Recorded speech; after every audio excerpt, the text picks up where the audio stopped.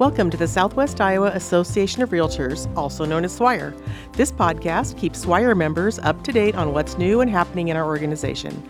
The views expressed by guests are their own, and their appearance on the program does not imply an endorsement of them or any entity they represent.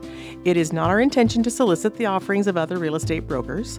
Not a member? We still encourage you to listen. Each week, we provide you with valuable information related to the real estate industry and Southwest Iowa. Welcome to this episode of the SWIAR Podcast. I'm Todd Studer. In studio today, we have Amy Swobina, Executive Officer for SWIAR, and also Amy Hagstrom, your SWIAR President for 2023. Thank you both for coming in today. What's latest? What's going on over at your office today? Well, I think our big excitement today is that we're talking with Barb Betts, our guest speaker, who's going to come and teach a couple of courses February 17th. She's a national level speaker. We're really excited to have her here. You've heard me talk about her several times. Amy's talked about her. I know we've been kind of sending out teasers. Today's episode is going to be to really talk to Barb so you can figure out who she is and what she'll be covering in those courses. This is going to be fun. I'm going to learn an awful lot. So if I ask a dumb question, just say that's dumb. So don't say anything else. Barb Betts, real estate broker, keynote speaker, just an all-around real estate guru joining us today on the SWIAR Podcast. Thank you very much for your time, Barb. You're way out on the West Coast, so we are trying to get all the times going here. But so, it's after lunch for us, before lunch for you, right? Yeah, it sure is. Well, thanks for having me. I'm happy to be here. Yes, I am out on the West Coast in the southern coast of California, where it is extremely rainy today, which you guys would laugh at, but it's a very exciting day in Southern California when it's pouring rain. So that's what's going on in my world right now. Wish we could send some snow your way. I wish so too. I love the snow. I love cold weather. So I love it when we get a small dose of it in California. It's going to be 59 degrees tomorrow, which is like really cold in California. Oh, yeah, it is. You need the rain. Yeah, we do need the rain. We do need the rain. Well, what kind of things can folks expect when they come and take Barb's class? What's going to be happening here? So Barb is going to be joining us on February 17th, and we are splitting the day into two separate classes. We have an ethics class that Barb teaches, and then we have a real estate by relationship class because that is her forte. So we're splitting the day into two different classes, and they can sign up for one or both. It would be great to take the whole day. And we're going to have some CE credits for that. And the ethics class will be the 4-hour credit class that's required by IAR. So that'll get that checked off your list for the new year. Right. How much of your time is spent doing these types of events, Barb? That's a great question. I wouldn't say it's an amount of time. I would just say that it's my passion. So although I'm a real estate broker with 20 years of experience, and I run a boutique brokerage here in Southern California with my husband, and I have about 14 agents that call me broker. My passion really is in teaching and educating in our industry. And so it's not really an amount of time. It's just what I truly love to do. So I like to say there's, three versions of Barb. There's real estate broker Barb. There's realtor Barb, who still actively sells every day, which is why I believe what I bring to the industry is a gift, because I do truly live in agents' shoes every day. And then the third version of me is the keynote speaker, educator, and trainer out there in the industry. Barb, do you want to tell us a little bit about the event on the 17th and what that will entail? Sure. Well, you mentioned it, right? Two separate, amazing classes, completely different. And you mentioned you hope everyone will come for the entire day. And I do too as well. I will actually give you a real example. I just did both of these courses in the Omaha area. And the Oklahoma City area. The morning I did my real estate by relationship, and the afternoon I did my ethics. And the people from the morning course that weren't signed up for the afternoon were begging to come, and standing room only. So I don't want anyone to fall into that trap of one class getting filled up, and then you come here the morning and you think, oh my goodness, I want to hear more. And I truly believe that's what I deliver. I want you to know it's going to be engaging, entertaining, educational. Some people think, oh, ethics, so boring. And I will totally agree with you. How ethics is taught is usually boring.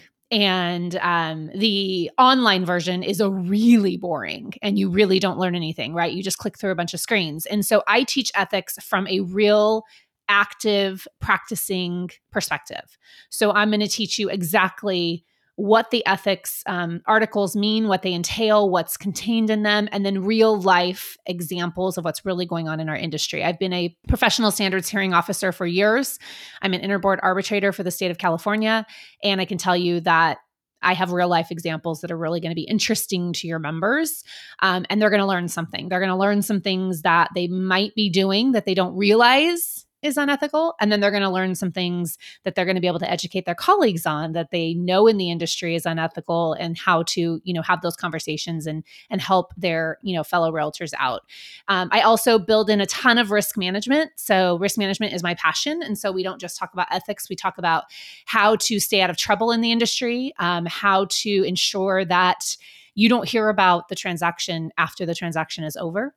And also how to build better relationships during the transaction, which of course leads into the secondary topic of real estate by relationship, which is how I've built my entire career, how I've done my business my entire life, how I've mentored and trained the agents that work underneath me. And it's really about talking about the system behind working relationally. I found that most agents are running a word of mouth business and they don't realize it. They think that they're working by referral, but the reality is they don't have a system or a strategy that they can point to why they actually get that phone call.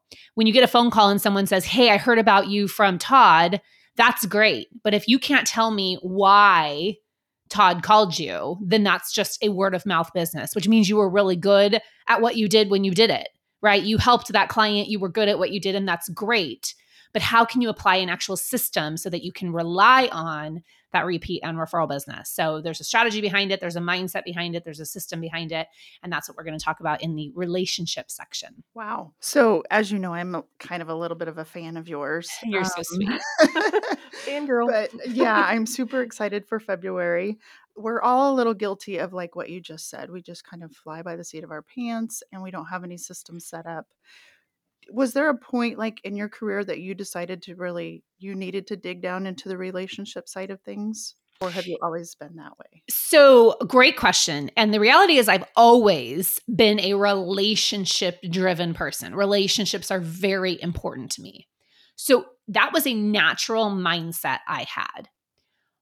But the secondary part of it, of applying an actual system, in my opinion, comes down to managing your priorities, managing your calendar, and having systems in place that allow you to deepen those relationships and make those relationships a priority, right? So you can be a really good person at building relationships. Some people, most realtors, are natural born relationship people because that's why we're driven to this business. You're driven to this business because you want to help people, right?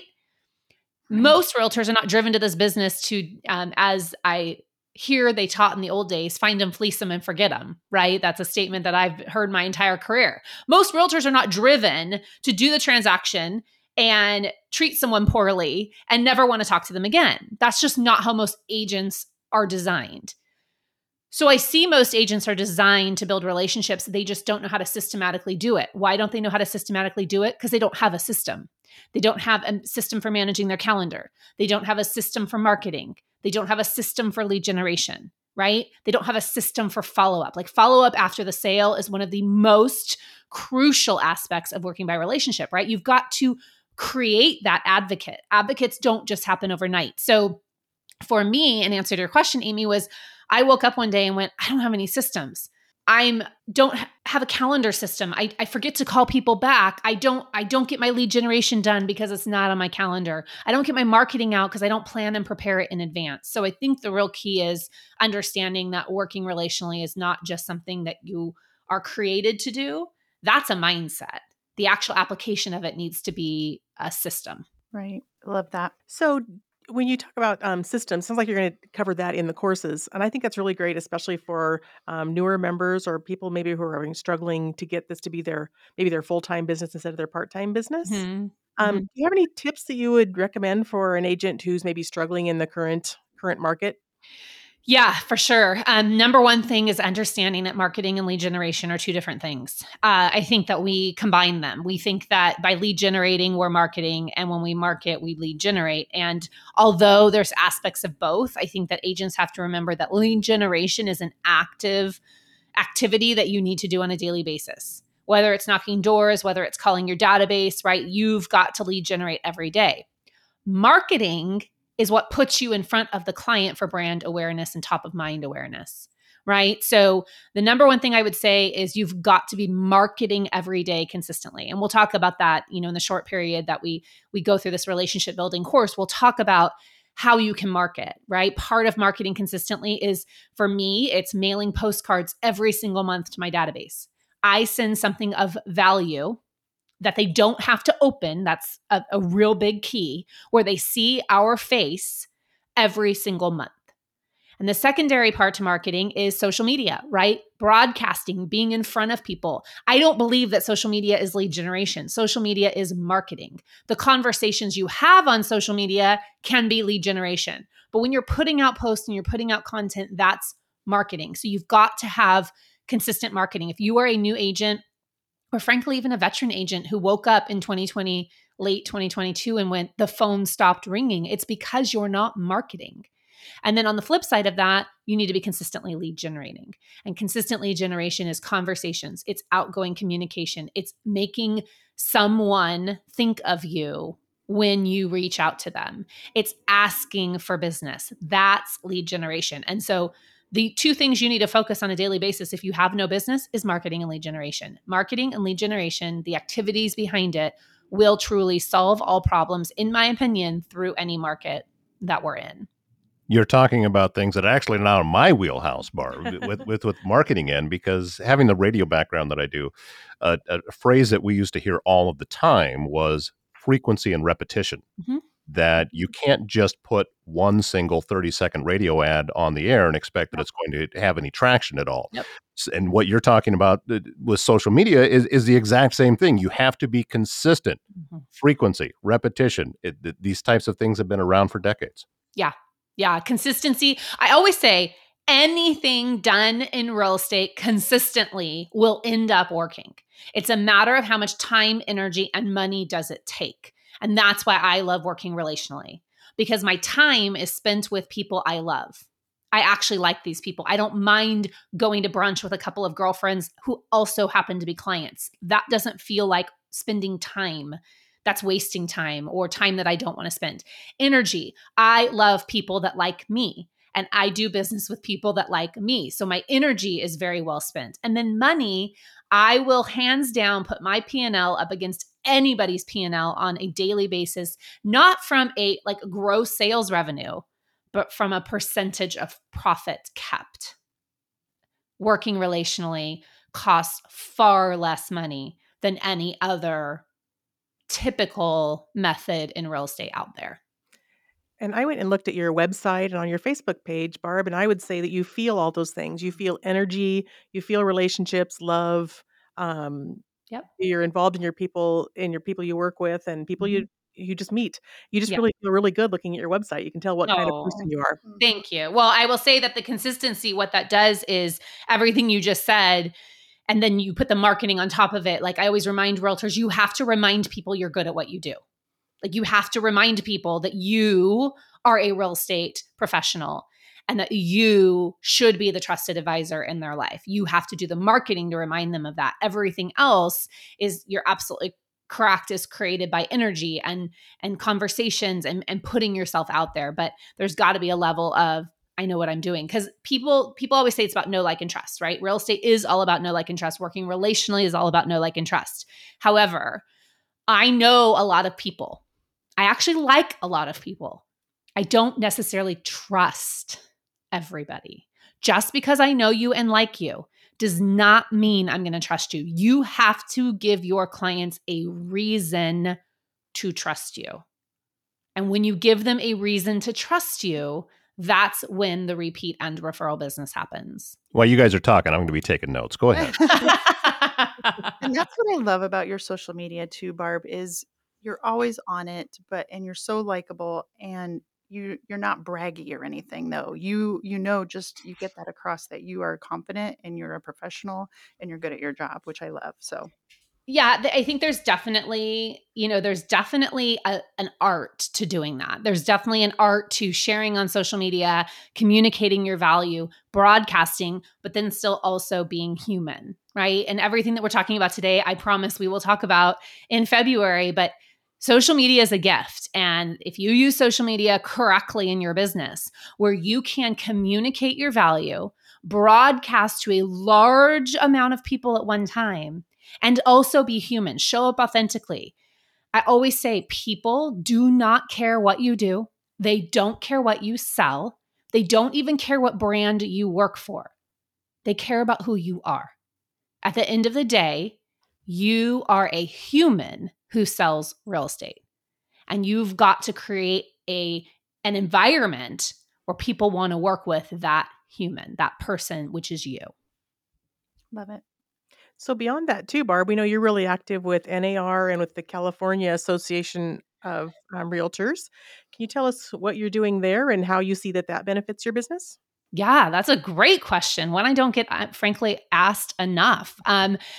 Getting involved in volunteer leadership, I actually, I'll tell this story when I come see you guys, but I actually got involved in volunteer leadership because of an ethics case filed against my husband and I. I actually didn't know what my association did. I was a really good realtor for 8 years. I sold a lot of real estate and I had no idea what our industry really was about or what our association really did for us until I got that ethics claim filed against me. Now, you'll hear my story. I'm not going to spoil it now, but just so you know, obviously everything went very well for my husband and I through that process. But that was 2011. And because of how that ended up and how, frankly, I handled myself through that process, our director of professional standards called me and said, "Will you volunteer to be on a grievance committee?" So I started my path in association volunteering at the grievance committee level, worked my way up to professional standards, eventually was asked to interview for our board of directors, was elected to have a spot on our board of directors. And like they say, the rest is history. And now I am over involved at a local, state, and national level. And what I will tell you is I would not be the realtor I am today.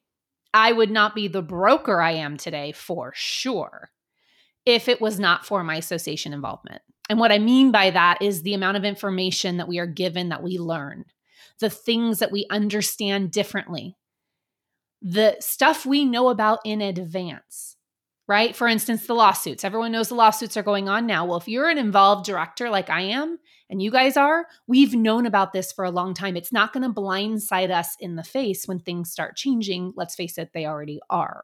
And so, for me, I had no idea how powerful our industry is and the things that you learn. And then what I would add on to that is that now, because I talk about it openly, my clients love that I'm as involved as I am, because what you will learn is if you get involved and you start talking about the things that you're learning about your communities, about your cities, your counties, your state, and the national level, you will find clients who are just as involved in their industry as you are.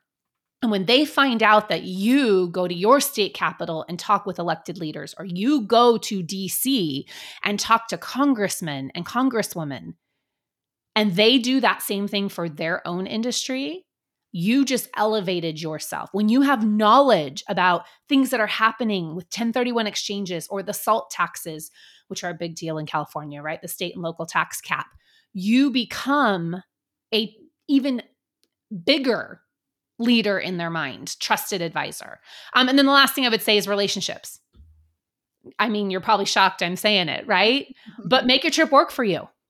All of my volunteer travel, all of my volunteer commitments, all of the committees I'm on, all of the meetings I go to, I'm making my trip work for me everywhere I go. I'm networking with realtors like you so that when you have a referral for Southern California, there is no other question in your mind who to refer that client to. Because the one thing I've learned through my volunteer leadership, and I've been involved in a lot of organizations that promote referral directories and referrals between members, right?